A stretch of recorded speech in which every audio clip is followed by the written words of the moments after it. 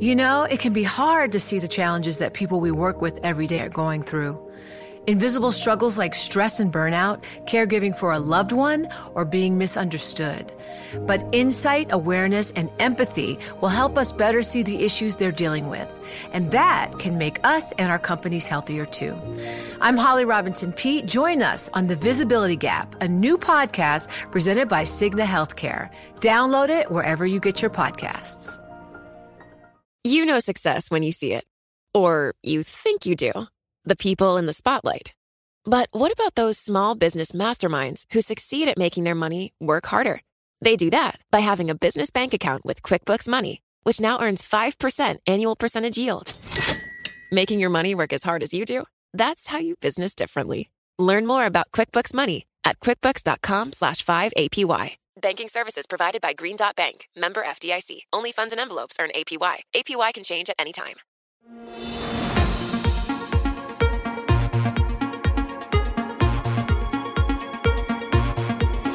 Welcome to What You Missed This Week. I'm Caroline Hyde, and this podcast has some of our favourite interviews from the Daily Market Close show that I co-anchor along with Romaine Bostick and Joe Weisenthal. What'd you miss? Come on, it's the perfect way to kick off your weekend. This week, we took a look at one entrepreneur trying to address the disparity of the unequal recovery we're seeing amid the economic fallout from the coronavirus. Michael Render. Now, he's better known as Killer Mike. He's a Grammy-winning rapper, now of the hip-hop duo Run the Jewels. He's an actor, he's an activist, he's an entrepreneur, and, in fact, well, he now owns a bank. Yeah, Render, along with former Atlanta Mayor Andrew Young and other partners, have raised a cool $3 million from private equity investors with a mission to address the scarcity of black-owned banks and reach an underbanked black community. How? Digital Lender. Greenwood. It's aimed at serving underrepresented communities and it's backed by the FDIC. And so we started asking Michael about, the emotive name he chose for his bank, Greenwood. It's a district of Tulsa, Oklahoma. It was once the wealthiest African-American community in the US. Back in the 1920s, it was known as Black Wall Street. Then it was destroyed by the Tulsa Race Massacre in 1921. We asked Michael what he is looking to rebuild here. Caroline, let me say, first of all, thank you for acknowledging it for what it was. It was a race massacre. Oftentimes it gets called many things except what it was. It truly was a massacre. An outside, well-armed militia came into a black town that had thrived financially, turned $1.36 times before it left that community, and built a great self-sustaining community that was not only good for Greenwood, but good for Greater Tulsa. They destroyed that. And in destroying that town, they destroyed the American dream, not only for the black people that were in that town, but for Greater Tulsa and Oklahoma, because everyone knows when the black community or any disenfranchised community gets better, our country as a whole gets better. So thank you for acknowledging that. We named it Greenwood because people need to stop living, people can stop living in past trauma. That is a traumatic experience to black people in this country. But if we address the massacre end, we stay in that place. By naming and invoking the name of Greenwood as something going forward in a positive manner, we're telling young black people that you have the opportunity to rebuild on top of rubble, have a strong foundation, and hopefully I'm planting a seed now that will one day grow into an oak tree that will take care of my grandchildren's grandchildren. Michael, and when we talk about sort of economic empowerment, I mean, you draw sort of the analogies to what once was in not only Tulsa, but quite frankly, quite a few towns around this country. There was actual destruction there. There was sort of another wave of, I guess, black economic empowerment that came about in the 60s and 70s. That kind of petered out, not because of physical destruction, but more because you had large corporations that became a little bit more inclusive than what they had been in the past. So now I could go to what is now Bank of America or JP Morgan and get a loan in a way that I couldn't have done in the 50s or the 40s. How now is this new movement going to sort of thrive in that environment when I still, as a black person, have plenty of options to choose from? Well, let's just say that it didn't just skip from Greenwood to financial prosperity of corporations opening up in the 60s and 70s. We endured 80 years of Jim Crow, redlining, American soldiers that came home that couldn't get the GI Bill, and every step of the way of black Americans and Americans who were on the side of have fought against that. Black banks, a 95-year bank in Atlanta called Citizens Trust, came out of that and was born out of that. That bank underwrote many houses in the neighborhood I grew up in, a neighborhood called the Collier Heights. It's a nationally registered historic neighborhood. It was gentrified by Black people for Black people. So every step of the way, I just want to let Black people know you have found a way to do it. And Greenwood is another way to do it. And in an era where the 4 largest banks are denying you loans at about 21% compared to 8% for white people, at a time where many large banks have proven themselves to be untrustworthy, like Wells Fargo was a few years ago, skimming off millions and millions of accounts, you need a name that is going to be able to be trustworthy and one that is set in the motion to seeing you accumulate wealth and be the first, second, or third generation that has wealth in your family if you're Black, Latino, disenfranchised in any way. Greenwood is that. As we grow, banking is coming right into our telephones. My 13-year-old banks through her phone. I bank still by going into brick and mortar places. And as they take brick and mortar places out of our community, we seem to be lost. Greenwood is bringing your bank right to your lap, right in your home. You're available to do not only savings and deposits.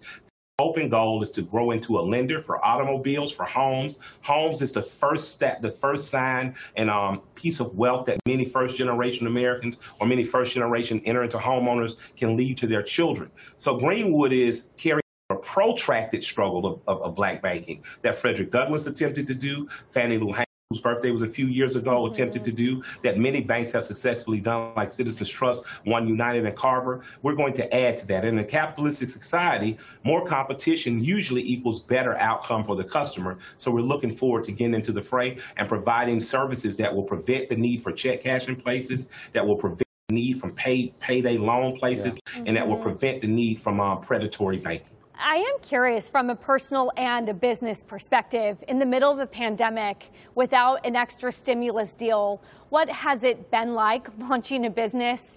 What would you like to see from Washington? What help would you like from a stimulus package? Sid, I always remind people I sing and dance for a living, and people tend to think that's a very glorious thing. Okay, Michael, you dance, it's okay. They tend to think rappers and athletes are okay. Let me say, beyond thinking about rappers or athletes, I want you to think about the people that set up gymnasiums, that set up stages, that have small and local bars where people, I was performing in 300 people rooms 8 years ago. If it wasn't for a bar called The Blind Pig, I wouldn't have been able to be here where I am as a member of Run the Jewels, because we were performing there so many times we built our audience. There's a stimulus package that's coming through that I lobbied my governor a few weeks ago to pass, that federally we're lobbying to pass, because my tour manager educated me and helped me understand how many people were truly out of work, not just the people who sing and dance and run up and down the court. So I just like to say that it has been very hard on my industry. It is not easy, and I'm not just talking about the people who get the roses at the end of the show, the people who put the show on for you. So they are as essential as anyone else, because entertainment in these times is important to people. People need a reason to smile, to laugh. People need a reason to fellowship, although there's safety distancing. I think that and I'm proud of our politicians for passing those bills where they have. And I'm hoping that once we get back to work, that the people who are suffering most now, the essential workers, the production workers, the people who are on the bottom rung, who are trying to keep this world some familiarity for us, I hope and pray that we're going to be able to not only help them with stimulus packages, but that Greenwood will be a place for them to put their money, to have competitive costs in terms of what it costs to have a checking account. And I hope these people will grow into small and large business owners with the capital that we plan to be able to invest. We know you for entertainment. We also happen to know you for perhaps swag shop, restaurants that you own. But, Michael, we know you from Outkast, I know you back from, is where your career really launched, and now Run the Jewels. But people also know your face, perhaps a lot of your audience, from really what went viral after the killing of George Floyd, when you really turned to the audience in Atlanta, asking them perhaps to feel their anger, but put it to a positive perspective. And you said at that time it was time to plot, to plan, to strategize, to organize, and to mobilize in an effective way.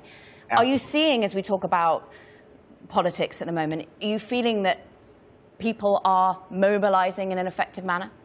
Yeah, I'll give you two great examples from the Atlanta area. We had a 24-year incumbent district attorney here that the community was not very happy with because of the long and exorbitant sentences they saw him as sentencing boys who looked just like him. He was a black man, and a lot of black men and women were sentenced to what people thought was just sentences for too long, and there was no restorative justice. There was no out on the other side where you were a better human being. His former employee left the DA's office, Fani Willis, ran against him on a more progressive campaign, and she won. And not only did she win, she won decidedly. I'm now on her transition board, and our hope is to bring more restorative justice to the Fulton County courts and less punitive damages when we can, because when we're not we're damaging people's lives a lot of times. A 17-year-old kid makes a dumb mistake with a gun. He shouldn't spend 30 years in jail if no one's dead. He should spend 2 years in the Gary Davis's Next Level Boys Academy, because that's been proven to work. Another is Mayor Ted, formerly of Clarkston, who's now in the DeKalb County 6th Commission seat. He was a Bernie-crat. Bernie, of course, we know did not win nationally, but Ted has very progressive policy. He won locally, and I look forward to that county becoming a more progressive county. I also look forward to these municipalities banking with Greenwood and other black banks, because the South Wolves municipality that I talked about is 98% black. All of the politicians and chief down from the sheriffs are black, and I intend to see some of that money make it into a black institution as well. All right. Well, this is an impressive project, Mike. I mean, I grew up in Chicago in the shadow of Seaway Bank, which is long gone now. When you talk about you went back. I went back. And but it's good to see this coming back. There are questions, though. I mean, this is effectively a project around solidarity, black solidarity. That seems to be the message Caroline was referencing about the speech you gave in Atlanta. And I'm curious that in this political environment where for many voters, it basically comes down to a binary choice, at least for black voters, where you're either going to pick the guy who's going to hurt you or you're going to pick the guy who's going to hurt you less. You backed Bernie Sanders pretty early on in this political process. We now have a Democratic nominee who's not Bernie Sanders. What is the general idea here behind black people who aren't necessarily singular in political beliefs getting behind basically this binary choice? I was at a dinner last night with former Mayor Kasim Reed. I was at a dinner with a man who owns a refrigeration company here. Reed, of course, is a total line Democrat. He was an amazing mayor, left our city with a $200 million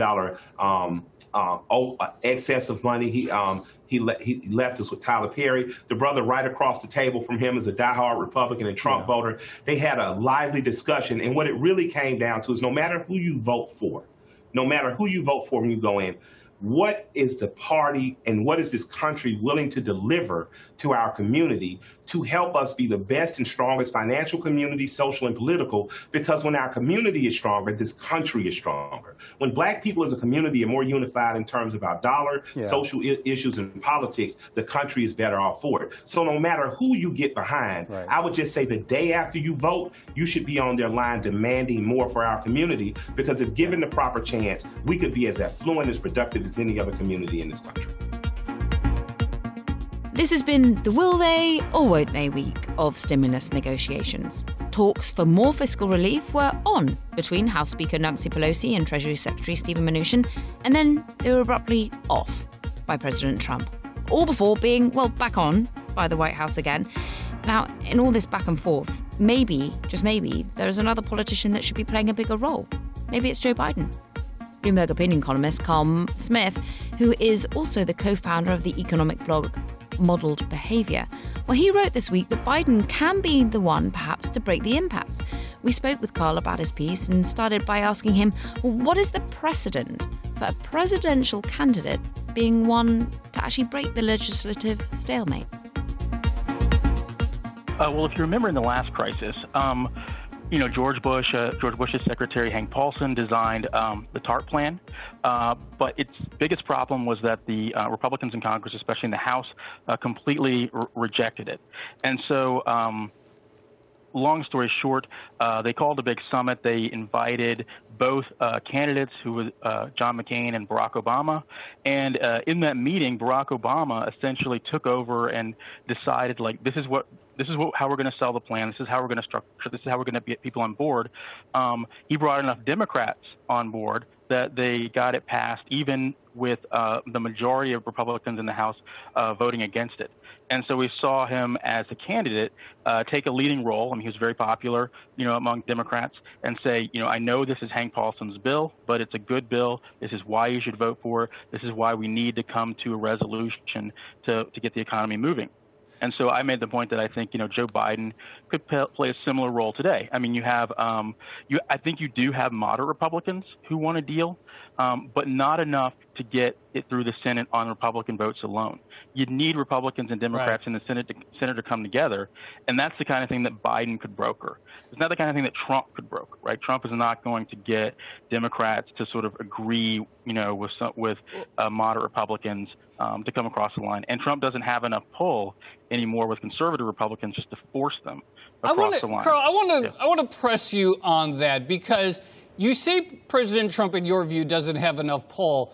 It's not also clear that he's applying a ton of effort. Yes, he tweets, he's like, get a deal, and Mnuchin and Pelosi seem to have developed some sort of rapport, and they seem to work well together.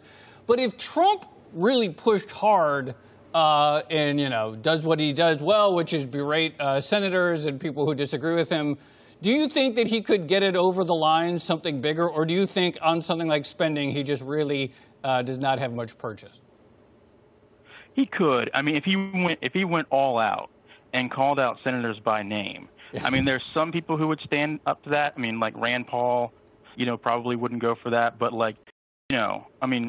very conservative Ted Cruz, his whole crew would probably move if the president started calling them out by name on Twitter, was really aggressive.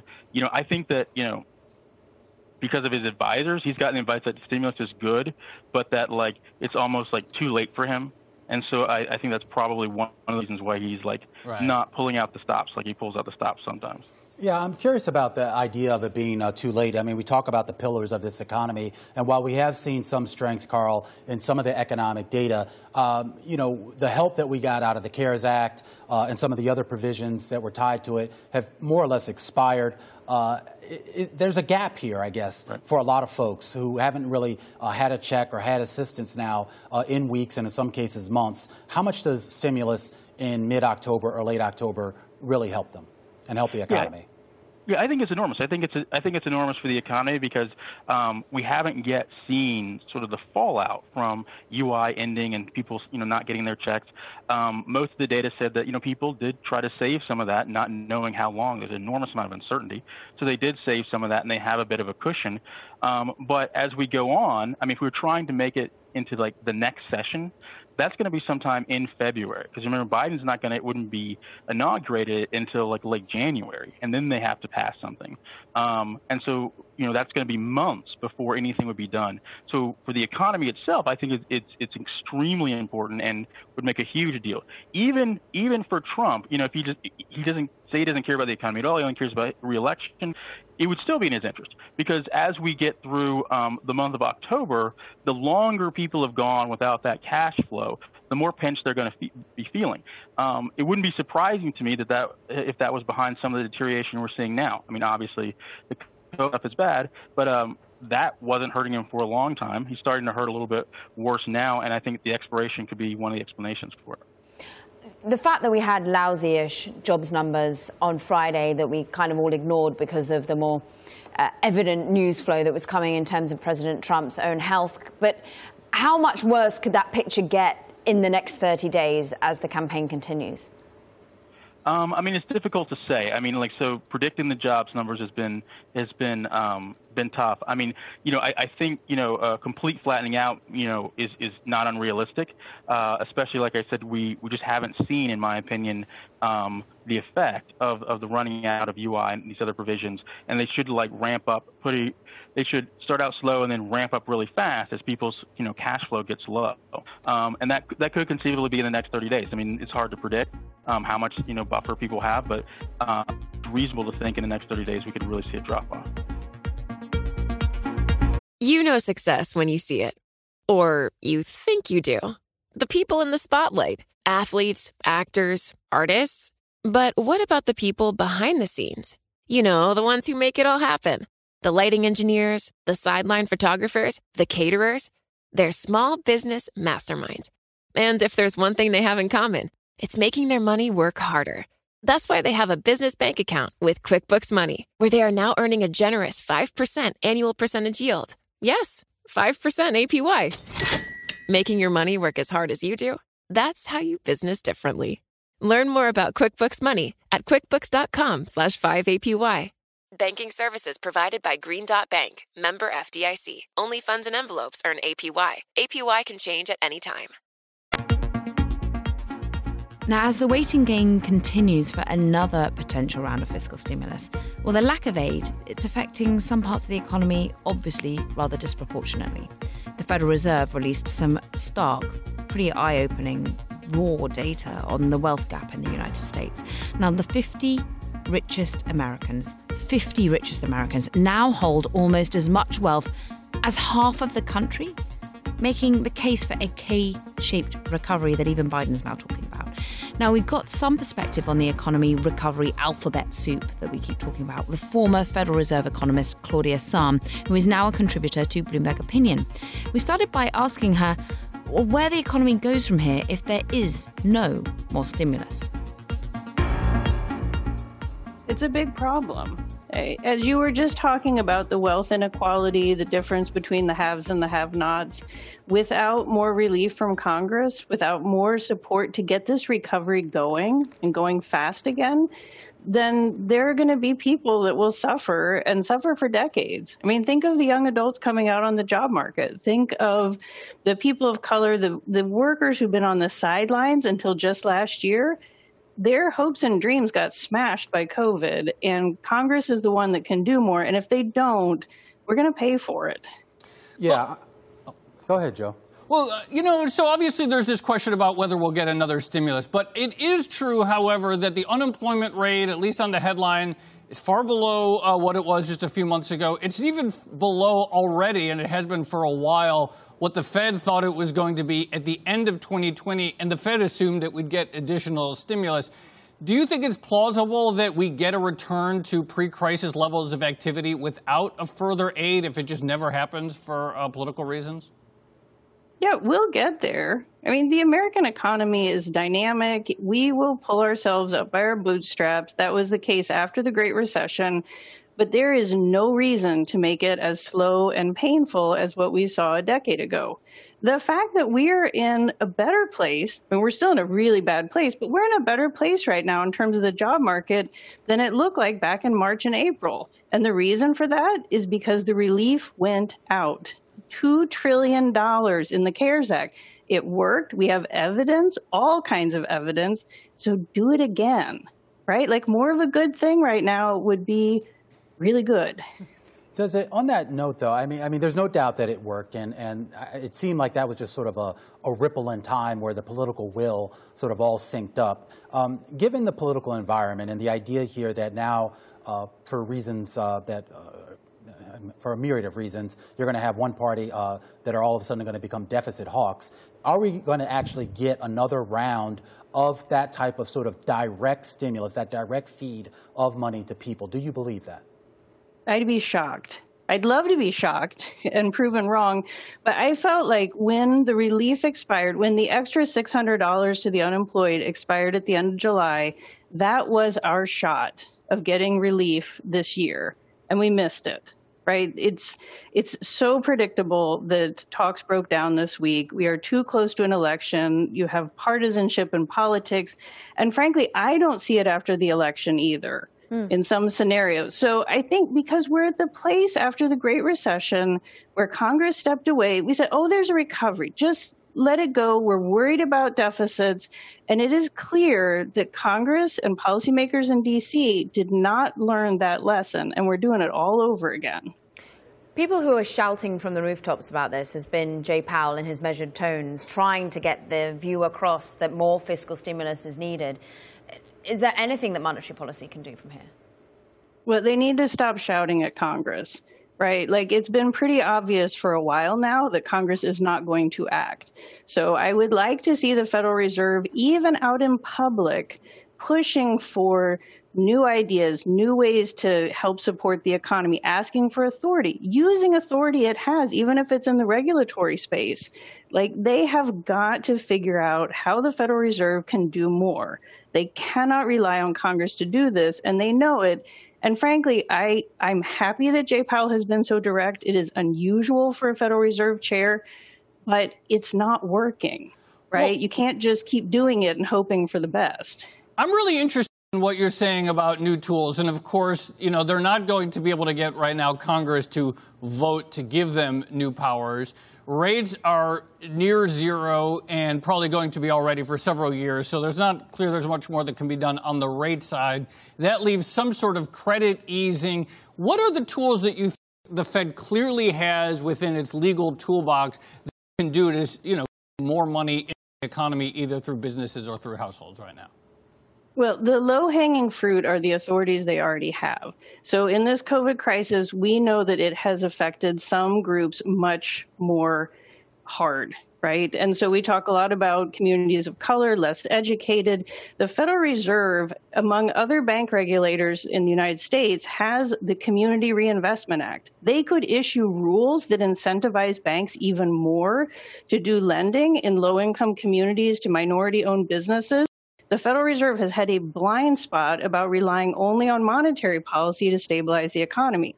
They have those tools right now. The other thing, and I do think this would probably require some light touch from Congress, is to go back in and get the Main Street lending facility and the municipal lending facility working in a way that they get low-cost, long-term loans out to the communities and the medium-sized businesses that need it.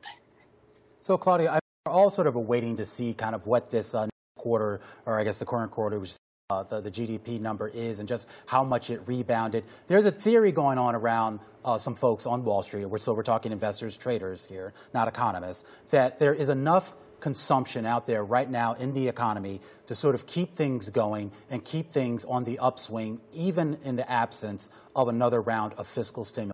Are you seeing that in your research, in your data? No.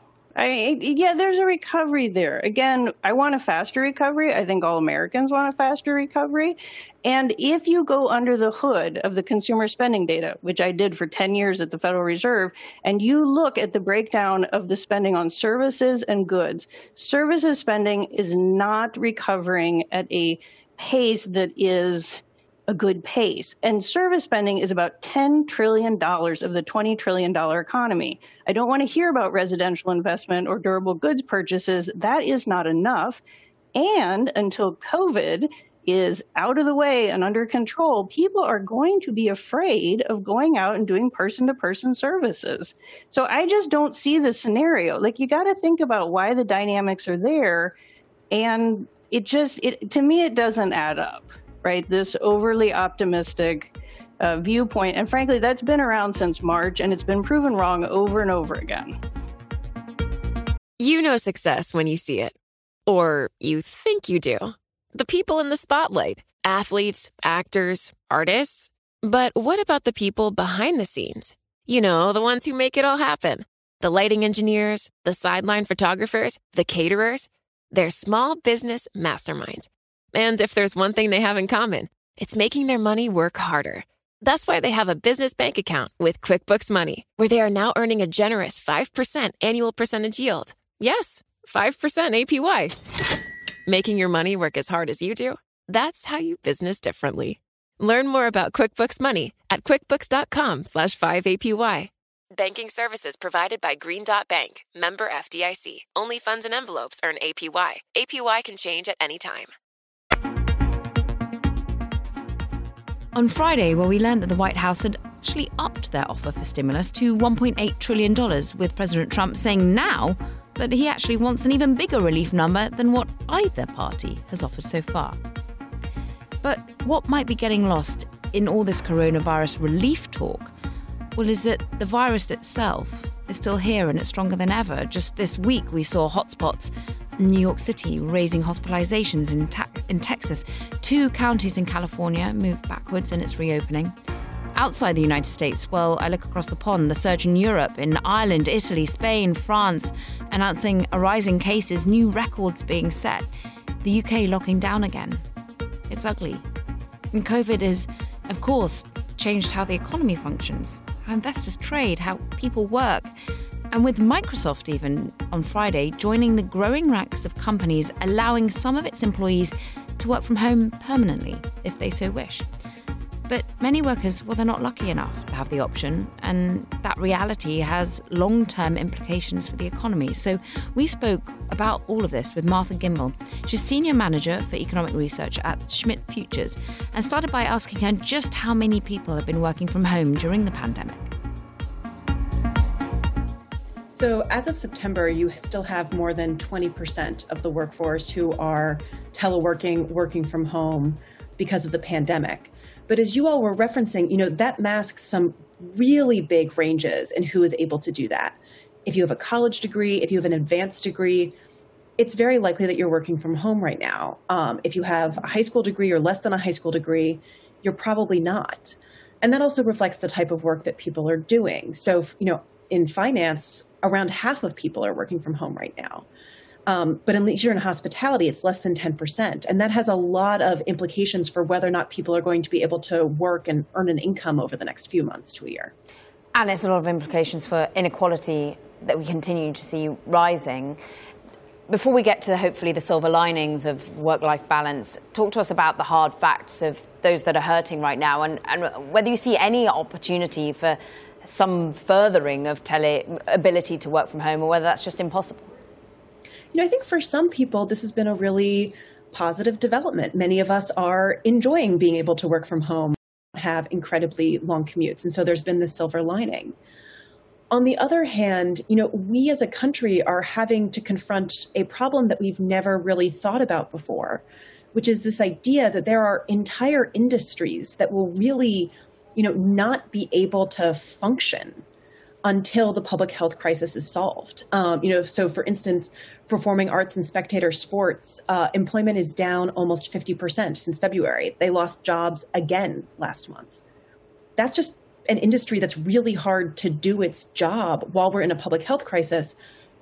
But it's also an industry that we want to be there when we get out at the end of this. People want to go to a game again. They want to go see theater. And so we're having to think about how we are going to keep certain industries and some workers, surviving at a time when we just have to accept that they may not be able to earn money for a while. I am curious, though, about some of the potential longer-term structural shifts here, Martha. I mean, you go back 50 years or so ago. I mean, there were a lot fewer, office workers, or what we think of office workers today. I mean, you had to sort of be physically in an office to do your job. And now we're sort of at a stage with technology and the progress we've made in our economy that a huge portion of the population can do their job from home. I'm wondering if this accelerates that trend, and if it's even possible, for us to have, a balanced economy where more people are in industries that primarily are remote in some way. Look, I think to some extent what you're seeing right now is a rubber band, right? When, from work from home, it's getting stretched out as far as it possibly can. And at some point, once this pandemic is over, it's likely going to snap back and then reach some kind of equilibrium. I think a lot of workers are really enjoying working from home and will probably be, pressing to keep that moving forward. Other people really miss the office. And so it seems likely that you'll start seeing particularly knowledge workers moving into, a hybrid model where maybe they're in the office 3 days a week, working remotely for 2, but that we won't be having the same kind of, rigid demarcations between in the office, out of the office, remote, not remote, and that will hopefully allow workers some flexibility in their lives. There was much sort of political analysis and cartoon making of over in the UK when Rishi Sunak, who's the Chancellor of the Exchequer there, sort of talking about people retraining. And of course, we can all pay lip service to that, but it's harder to make it an actual reality. What do you think will be the long-term effects of people who've found themselves high and dry and, passionate about working within the events area, working within live music, working within restaurants, and then seeing that flexibility and passion crumble because they're unable to do it? Does the economy shift in some way in the longer term, do you think, Martha? I do really want to push back on this, training focus that I think that politicians and policymakers can end up in sometimes. It is not the case, in February that we had some kind of skills crisis. And workers' skills did not markedly degenerate between February and April. They literally could not go to their place of work. And so, yes, we need to be making sure that people are keeping up to date, but more importantly, we need to be making sure that people can support their families until there's that moment where they can go back to work. That's not to say that, no one should ever be retrained for new industries. Some of the shifts that we're seeing right now, likely reflect structural changes that would have happened over the next few years, but have just been compressed. So for instance, retail. But, particularly for the arts, there's not a real reason to retrain those people. We more need to focus on making sure that they are supported and can stay in their chosen field until they're back.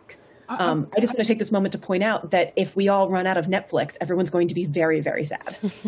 Yeah, and if actually we had some people on this network earlier this week, Martha, who talked about the slowdown in entertainment production and how that's actually having an effect on some of those streaming services. Getting those people back, I'm wondering, in the research that you're doing and that you look at, are you seeing people actually leave certain industries, I guess, because of this idea? I mean, you have, like I said, you have actors who maybe aren't working. You have stagehands who aren't sort of doing what they would normally do on Broadway. Are these people just waiting it out and they're going to come back to those jobs, or are they moving on to other industries? So a lot of this is anecdotal, but it does look like there are people who are starting to move on. And that does also reflect the fact that, federal support has run out. So there were people who were able to hold on and wait it out while they had access to, expanded insurance, but those benefits are gone. And in many states, many localities, the minimum benefit on unemployment insurance is very, very small. Yeah. And so people are having to make choices about what their life is going to look like moving forward. That's it for this episode of What You Missed This Week. If you like the podcast, make sure to subscribe and rate us at Apple Podcasts or wherever you listen to your podcasts. And tune in every weekday to our daily market close show from 3:30 to 5 p.m. on Bloomberg Television and from 4 to 5 p.m. streaming on Twitter. Thanks for listening and have a great weekend.